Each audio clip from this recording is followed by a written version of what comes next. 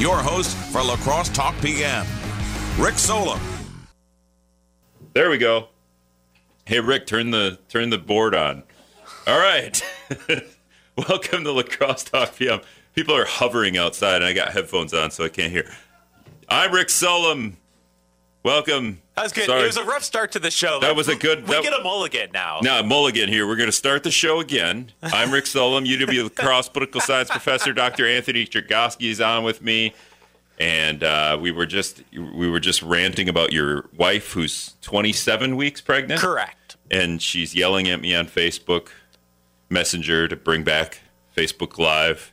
And I'm saying it's coming down the road at some point. If we're just on the air on a Friday, if we can just get ourselves turned on the airwaves, let's count that as a win. Yeah, they're probably thinking, man, we're going to try to get him on different avenues of media, and he can't even turn the board on on the radio. Let's just start with the basics here.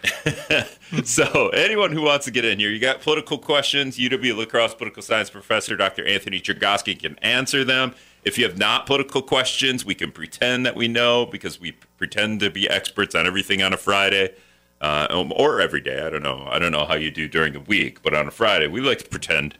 I'm just going to go to the bottom of this thing, I think. The best story that we have on this list is we have Foxconn news today, right? Foxconn, it's back. Well, not really. The biggest handout to a foreign company in the history of the United States, the biggest taxpayer handout to a foreign company, if they end up taking all the tax money that they were awarded by Governor Scott Walker and Donald Trump, who called Foxconn's deal the what wonder of the eighth wonder of the world. Eighth wonder. I thought that was Andre the Giant, the wrestler. He was supposed to be the eighth wonder of the world.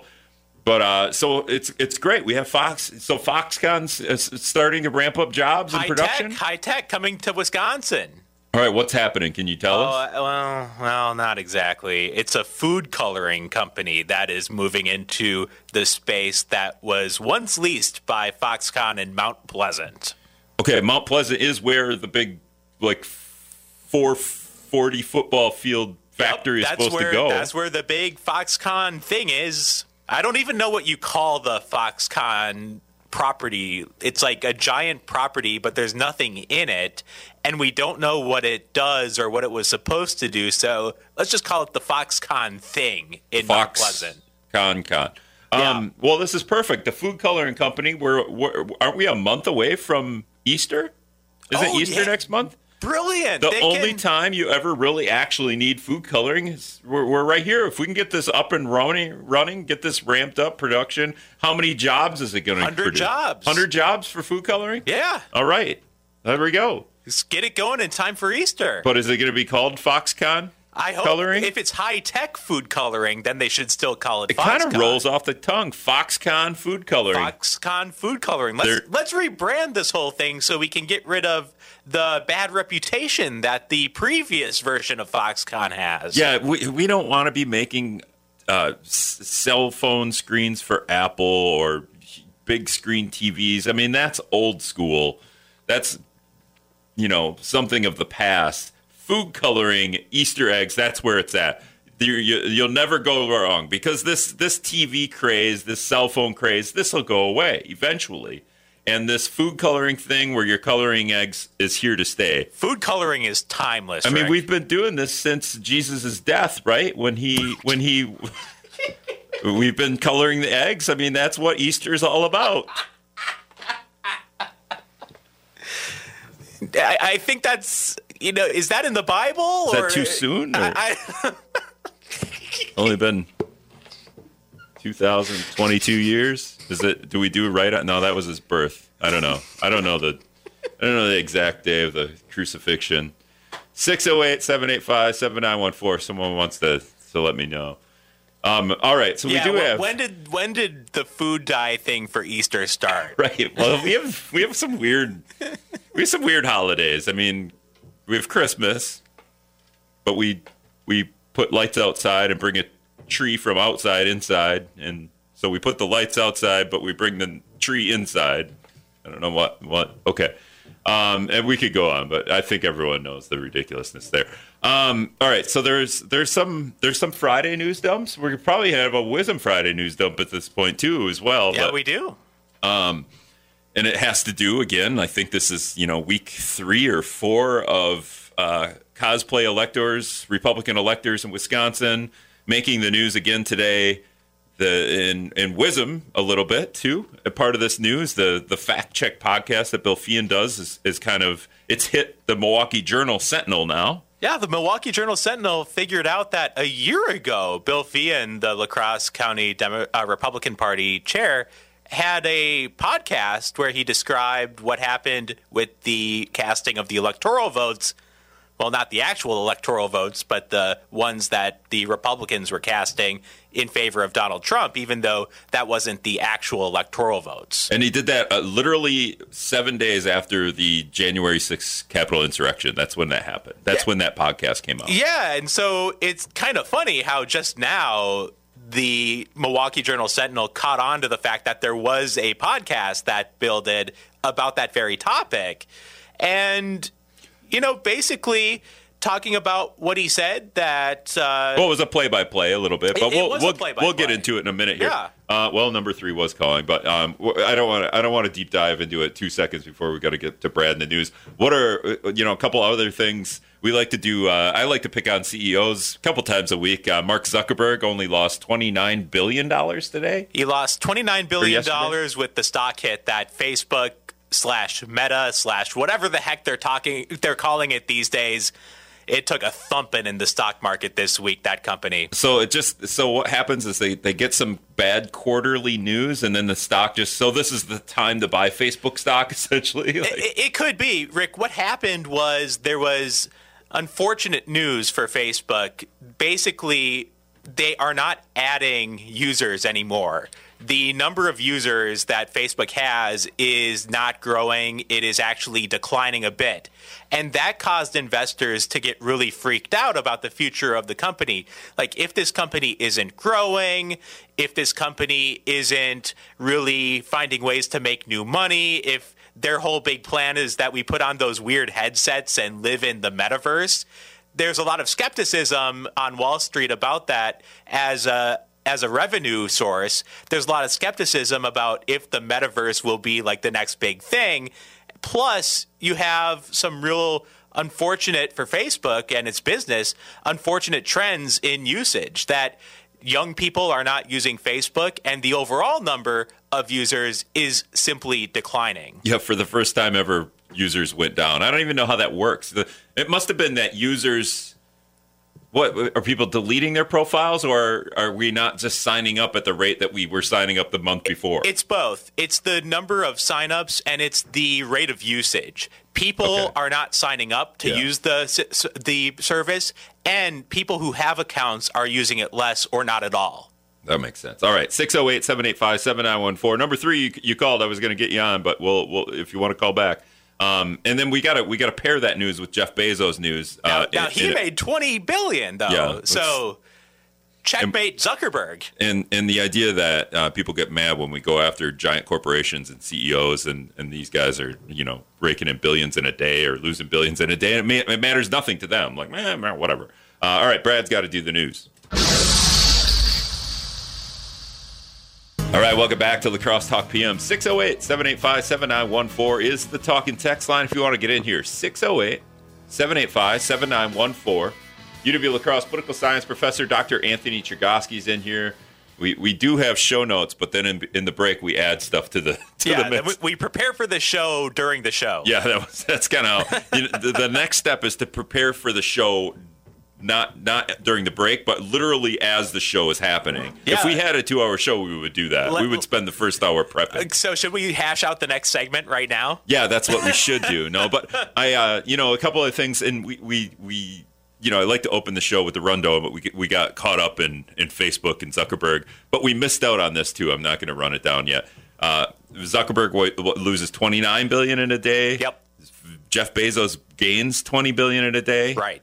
Does the money just get handed over from one of the top 10 richest guys ever to the other? It would be super funny if that how it worked. Like, what a hit to Zuckerberg's ego if he had to give $20 billion to Jeff Bezos yesterday. They just make it a billionaire game show. That's all we're doing. It's like, hey, which billionaire made more billions today? Yeah. Zuckerberg, you lose. Yeah. And it's just every day, and everyone watches it. It turns into like an Arnold Schwarzenegger futuristic. I don't know if you ever watch any of those movies where the billionaires are running society and doing it through a game show, and literally lives are on the line on whether or not they can win the money. I don't know. I'm going dystopian future here, but Bezos wins the day. But also Bezos is trying to get his super yacht through a bridge in Denmark, I believe it is. I think it's Denmark. This like historical bridge. This bridge here, I'm looking at a picture of it. Yep. That's like Dutch, Denmark, same thing, right? That survived like World War II bombings and has stood the test of time. And now Bezos wants to drive his super yacht through it. It's too big, so hey, can you guys take the bridge down so I can drive my super yacht through here? It survived World War II, but can it survive Jeff Bezos' yacht? And I believe the last thing that I read about it was the leader of whatever, the bridge czar there said, actually, we're not going to do that, but if you want to pay to take down the bridge. So, but of course Jeff Bezos is going to pay to take down the bridge because he has an unlimited amount of money. It doesn't matter to him. Hey, he got the 28 bill yesterday. No, 20 billion, right? Was it? Because Zuck lost 28 or 29 bill. Yeah, a billion here, a billion there. Yeah, right. What's 10 billion when you're talking like 20 and 30 billion? It's all the same money. It is kind of funny how we do estimate, because another part of that Facebook thing was Facebook has 1.9 billion users. It's like 1.912 billion users. And it's like, just say 2 billion. What's a couple hundred? The fact that we decimal point out these numbers larger and larger because Joe Biden's $2.1 trillion infrastructure bill, right?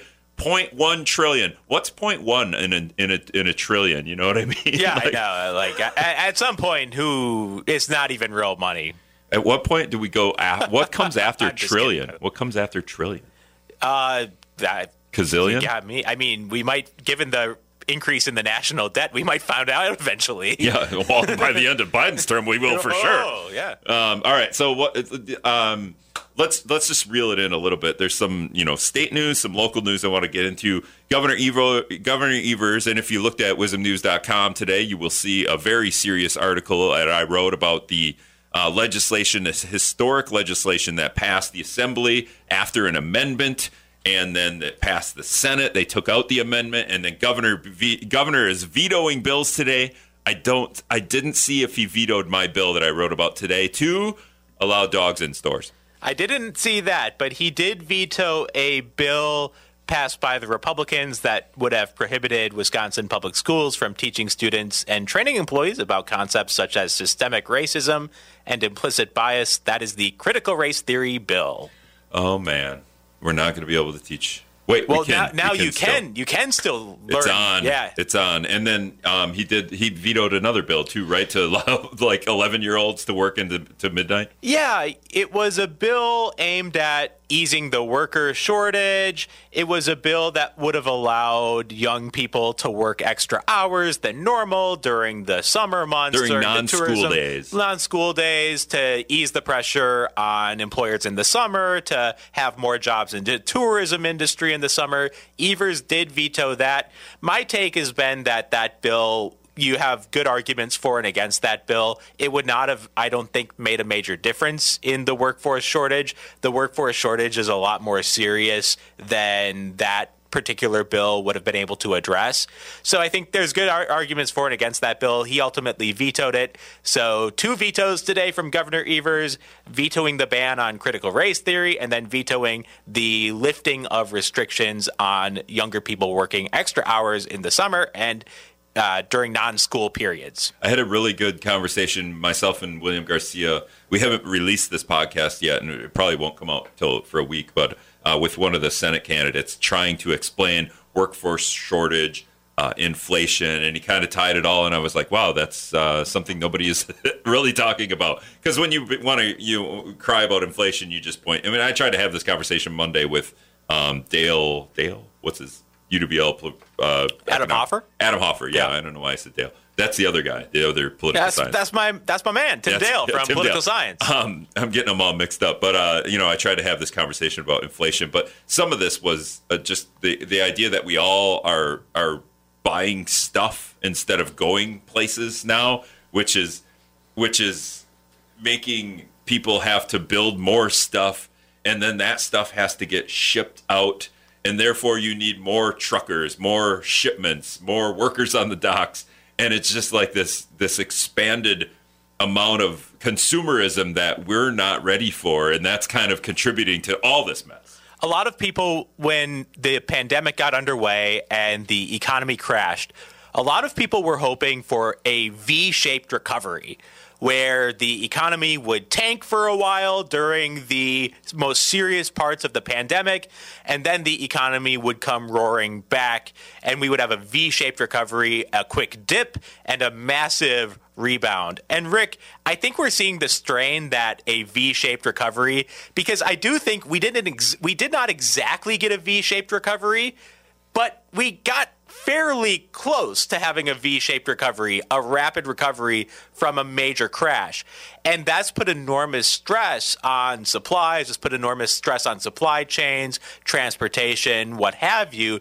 This is a once-in-a-century type weird situation, and we're seeing how a lot of our systems in the economy, the supply chains, the manufacturers, are having a really hard time dealing with these extraordinarily unique circumstances. If you were at home right now and doing this on the phone, because we've had to do that a couple of times, you would be just pacing back and forth right now, right? It drives my wife crazy. Yeah. She sent that. Brianna sent out a video, Anthony's wife, of him at home doing this show once, and he's back and forth all over the apartment. And as you're in here, nobody can see this on video, but you're very handsy with your talking. And it just reminded me. Adam Murphy is the Senate candidate that I talked to, and it's going to be a really interesting podcast. And then I'm just going to use him on the show periodically because he's pretty smart. It was a pretty interesting conversation. Quite a bit more interesting than the conversation I had with Alex Lazar. Yeah, he was in town the other day, the Milwaukee Bucks guy, right? Yeah, Milwaukee Bucks Senior Vice President of Operations, which is always funny because your dad owns the team, and then therefore you get to be the Senior Vice President. Well, he's put an enormous amount of his own money or his family's money. I don't know whose money, but he's put an enormous amount of his own money into the race. You've seen the same from Sarah Godlewski when we look at the Democratic candidates in the field for U.S. Senate. Mandela Barnes is raising a lot of money from small dollar donations. Well, here's the thing. Like, you pretend you're Lazary. You're the billionaire's son. Oh, I would love to pretend that I'm him. Right. And I'm having this conversation across from you, and he's talking about how he doesn't take super PAC money. Is that what it's called? Yep. Because Mandela is the other candidate that's not taking super PAC money. Okay. And he's like, he's doing that, and this comes a day after news has come out that he put $1.5 million of his own money into his own campaign. And I just wanted to go, well, you're not taking super PAC money, but you are just funding your own campaign because small donors aren't donating.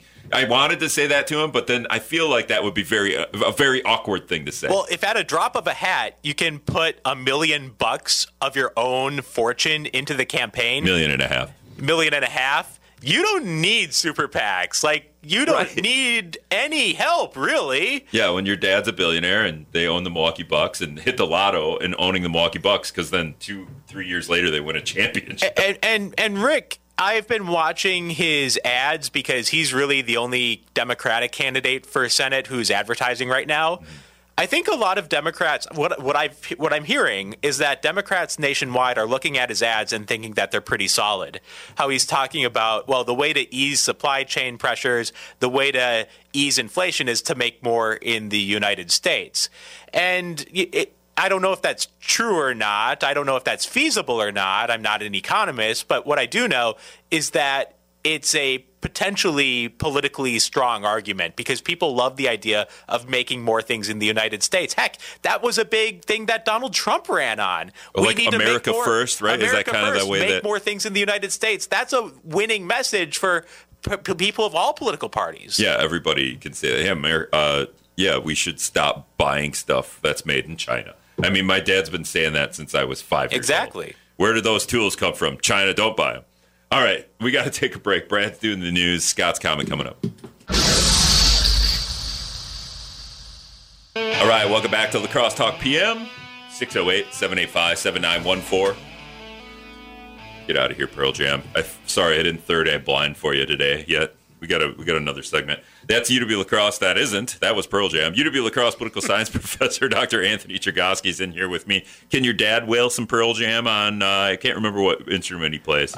My dad is not nearly current enough in music to do Pearl Jam. He does maybe 50s and 60s. So let's just say that his audience is... What would be his go-to, do you think? Like the Monkees or the Beach Boys. Oh yeah, that would be great.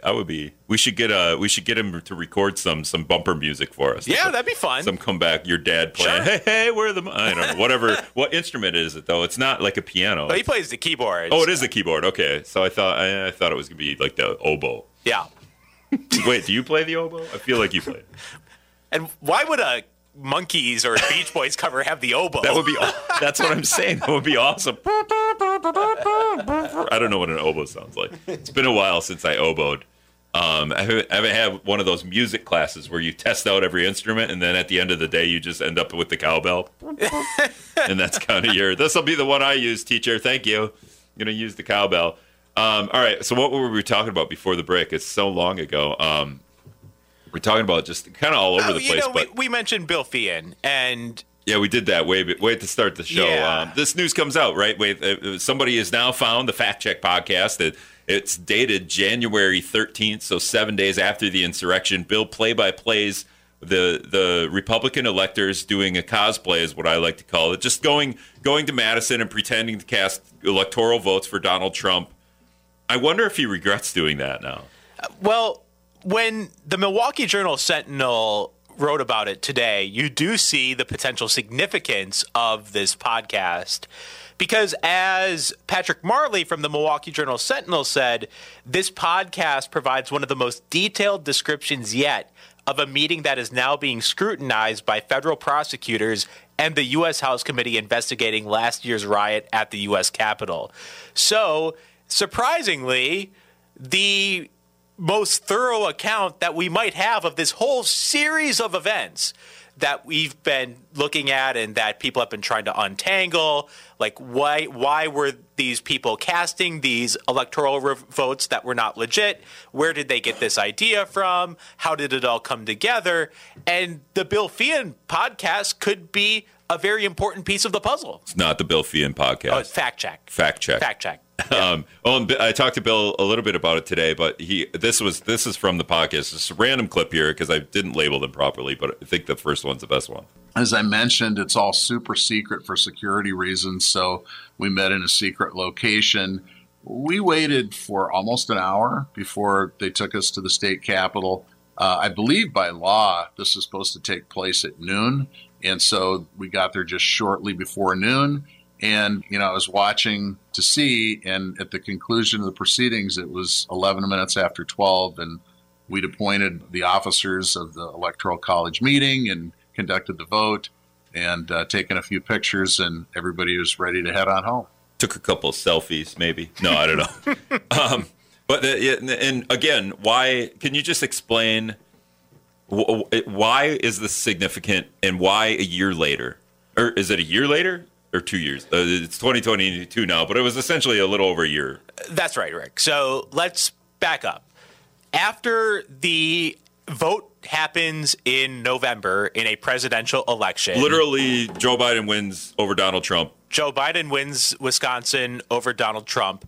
But that is not the actual vote that gets cast. Like the votes that you and I, the votes that regular people cast in presidential elections are like the pretend votes. The actual votes are electoral votes. And there are 10 electoral votes. There are in Wisconsin, and there are 10 people who cast electoral votes, one each. Now, are all those people at this point, because Biden won, Democrats? Correct. Do you have to be a Democrat? Could it be Giannis Antetokounmpo? You are selected by the different campaigns. So the Biden campaign has 10 people that will cast votes if he wins. The Trump people has 10 people who will cast votes if he wins. Why isn't it Aaron Rodgers, Giannis Antetokounmpo, Drew Holiday? Why isn't it famous people? Why would it be? Well, that would make it a lot more fun. Right, that would be awesome. I don't know why you wouldn't do that. Yeah. But anyway, so Democrats did that on. There was a date. I guess date in December, prescribed by law, where the Democrats have with Joe Biden having won Wisconsin, the Democratic electors, the 10 of them, cast their electoral votes for Joe Biden, officially awarding the 10 electoral votes from Wisconsin to Joe Biden. And at the exact same time, as Bill just kind of described a little bit there, 10 electors from Republicans, because those Republicans know their electors. They just don't know if Trump or Biden is going to win, so they're just waiting for the 2020 presidential election. It already happens. They know they're not the electors anymore, but along with the Democrats, they too go to Madison to cast their own votes. Yeah, there's this strange scenario, as Patrick Marley from the Milwaukee Journal-Sentinel talked about, where he said Wisconsin Republicans who posed as presidential electors in 2020 met secretly for an hour before filling out official-looking paperwork at the state capitol and were accompanied by armed security, according to Bill Feehan. So, according to the podcast. According to the podcast by Bill Feehan. So they cast their electoral votes. They're not the real electoral votes, though, because the real electoral votes were cast by the Joe Biden voters. Right, but they're doing this at the exact same time, right? Because you have to do this at some. It sounded like what Bill just said there. You do this at like noon on that day, or Correct. right around noon. And also, so the big question is, where did they get this paperwork? Yeah, so the reason this is coming out now is there was paperwork released from the National Archives, which sounds super boring, but it's actually significant to this investigation because the paperwork given to the U.S. government by the Wisconsin electors and by similar electors for Donald Trump in a number of other states. 7, right? 7 other states. They signed the paperwork, the people who were claiming to cast the electoral votes for Donald Trump, and they claimed to be the legitimate and rightful electors, even though they weren't, even though Donald Trump had not won those states, even though the people casting those electoral votes were not supposed to be casting those electoral votes because their candidate had not won, and they were voting in the Electoral College. They were casting electoral votes for a candidate who had not won their state. So they were giving these official seeming documents to the national government claiming to cast electoral votes that were in fact not legitimate. And that's where this all gets weird when it comes to the January 6th investigation and the broader investigation into the whole mess that was the 2020 presidential election. Because you had these sort of cosplay or shadow electors who were voting for Donald Trump in these states, even though he had not won those states. We could call it voter fraud. I mean, a little bit. I mean, electoral fraud. Here's a headline. Here's a little headline, not related but somewhat related. If you want to, it could be apples and oranges. On Monday, a judge in Memphis sentenced a woman to 6 years in prison for trying to register to vote. He said she had tricked the probation office into signing a form indicating she was eligible. You could watch some of that sentencing here on the website. But 6 years in prison for registering to vote for a woman in Memphis. Like, okay, well, that's voting fraud. 6 years in prison. And Rick, voter fraud is a serious crime. I mean, in a democracy, we can't have voter fraud. Right. We can't have people voting more than once. We can't have people impersonating of other voters. We can't have people using fraudulent documents. That instance, though, sounds a little funny. Like she probably wasn't sure. Because a lot of, criminals can't or can vote or they don't know they can't vote or stuff like that. Absolutely. And you got to take the intent into account, right? Like if someone was committing voter fraud, were they intending to do so? Or as was the case of the voter fraud, let's just call it incidents in La Crosse, many didn't know that they were doing something wrong. Right. They had an address at the FedEx or whatever, and they didn't know that wasn't okay. And it was just an honest mistake. Right. And speaking of that, talked to Bill Feehan today just about, some of this news keeps stirring every week. There's a little bit more to this electoral voter fraud or whatever you want to call it, electoral cosplay. This was Bill today just on kind of that news coming out. Start this again. Let's turn the mic on. There we go. I don't pay a whole lot of attention to that stuff. It's an honor to be a presidential elector. And I would never do anything that I thought was potentially even illegal. So we followed the advice of our attorneys, and we followed historical precedent, and, we made our votes. So there we go. He didn't know that it was going to potentially be illegal. He wouldn't do anything potentially illegal. I have two questions about that. So first of all, the really important question is who was providing that legal advice? And I take Bill at his word that he was just following legal advice. Well, where was that legal advice coming from, and what was that legal advice based on? Secondly, Bill references historical precedent, and I would like to know more about what that means, because I'm not really aware of situations like this or situations in the past that would apply to this. So I'd be interested in learning more about that. Have we ever in history had this situation where we have fake electors or false electors? There have been, of course, disputed presidential elections, but competing slates of electors that's a better word, with one set of people claiming we're the rightful electoral vote casters and another set of people claiming we're the rightful electoral vote casters. Because we have 10 Democrats that vote for Biden through the Electoral College. They were selected to do so. One of those Democrats could say, no, I'm going to cast my electoral vote for Donald Trump or somebody else. That's happened in the past. Yep, that's called a faithless elector, where you vote for the candidate who you're not supposed to be voting for. Which always brings up the question: is do we really need these electors? Because at one point in history, no, we do not. Right. At one point in history, maybe there was some caution that I just don't understand. Like, we're not going to trust the voters. We're going to trust the voters to vote, and then we'll decide whether or not we're going to accept their votes. And Rick, I think one of the most important things Congress can do, and it looks like there is a bipartisan effort underway to do this, is to clean up this whole process. Get rid of the confusion when it comes to the electoral vote casting and the counting of the electoral votes. So we don't have the mess that we did in 2020. Clean up the process, get rid of the confusion, and make this a more functional process. Get rid of the frivolous lawsuits that can plague the system, and get rid of these ridiculous situations where people are claiming to be the rightful electors and you have other people claiming to be the rightful electors, and it's just massively confusing. And on the side, we also have an investigation into the election, one of 3 or 4 in Wisconsin. So we, on top of everything else. Yeah. What would we talk about if we didn't have this? I mean, you want Congress to clean this up. I need a job, man. I can only talk about Zuckerberg for so long. All right, we got to take one more break. All right, welcome back to Lacrosse Talk PM, brought to you by It's a Dog's World in Onalaska this hour. Hey, Millie's never been softer and smelled better. Just for the record, I took my dog to It's a Dog World. Nice. And, they did a great job.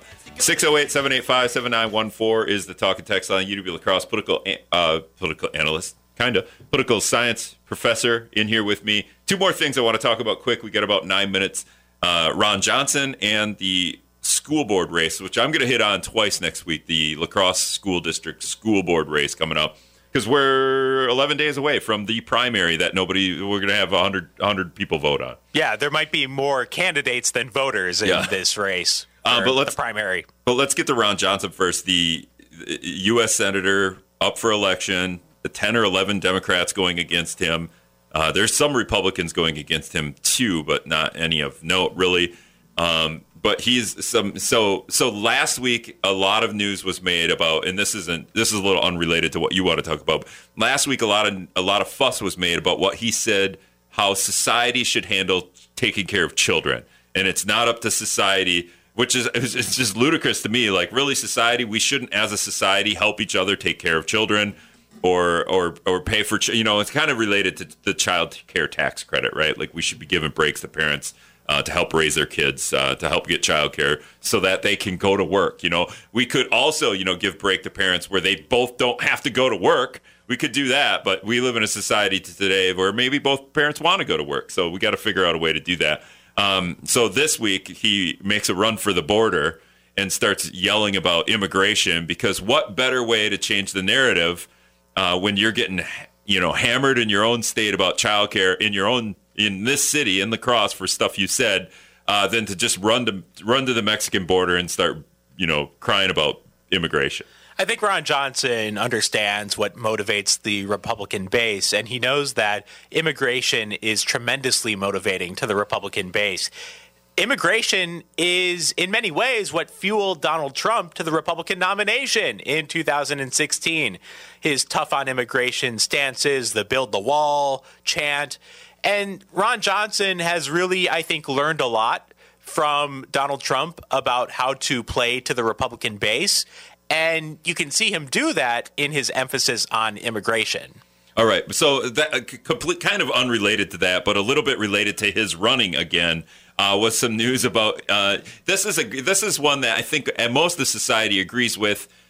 Some people that are really into politics don't agree with term limits because they say the voters can determine whether or not you have term limits. But Ron Johnson in his past is all about term limits, right? He has, yeah. Ron Johnson has been a vocal supporter of term limits. He talked about how he would only run twice, how he would want to serve 2 terms as a U.S. Senator.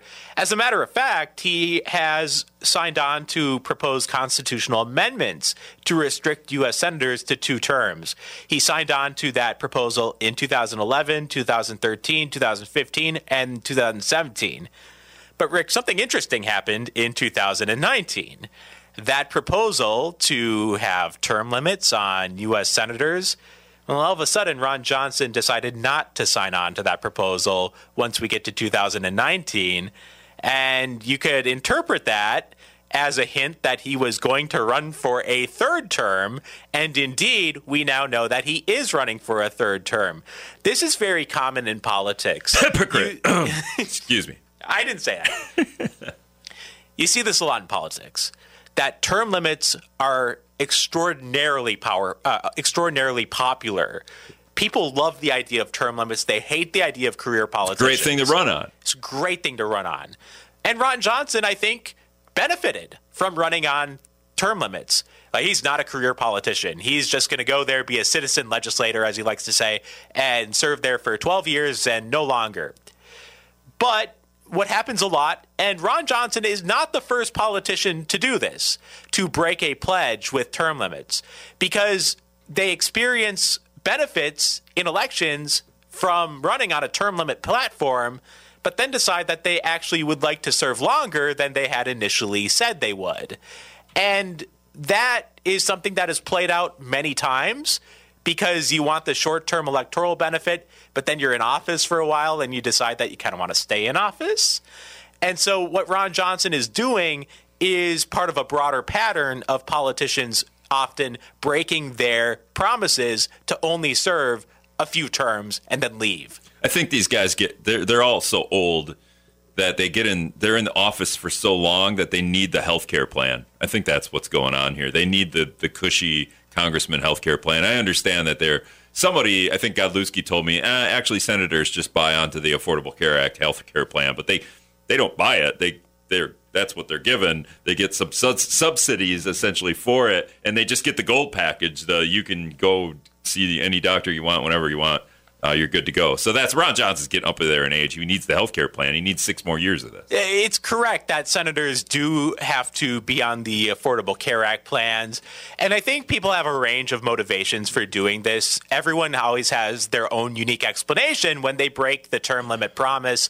Some people say that, they have unfinished business. Some people say that they still have policy goals to achieve. Ron Johnson has said that he didn't know how bad things would be under Joe Biden and a Democratic majority in the Senate. Could he use that if Donald Trump won? I mean, what would the tagline be then? Because he can go, the country's in terrible shape with Joe Biden. I got to stay in office. Or, maybe he would say that things are too awesome to leave if Donald Trump got reelected. This thing is humming so good. Why wouldn't you reelect me? Look at how great of a job we're doing.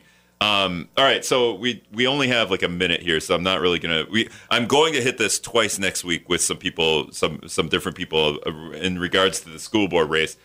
But we've gone. It's the partisan politics has dived right to the bottom of the well here into school board races. We now have a partisan race for politics, right? For school board. It's like everything in life now is a matter of partisan politics. Like if you wear a mask or not, where you go out to eat or not, what kind of car you drive. And it is extremely disturbing to me that so many of these school board elections that should not be partisan are becoming partisan in nature. These should not be partisan elections. The partisan politics do not really work with school board elections because so many of the issues they face are not partisan in nature. So to make a school board election partisan is like trying to put a round peg into a square hole. It just doesn't work. And, if you want to know who to vote for in your county, if you're just going to be a partisan hack, you could just go to some of the politicians' Facebook pages and see who they're promoting, because now we're promoting, candidates on Facebook pages, which I think is, I don't know. I don't know how I feel about that. I feel like that's not a great thing. All right. Anyway, that's all the time we got. Thanks, man. Have a good weekend.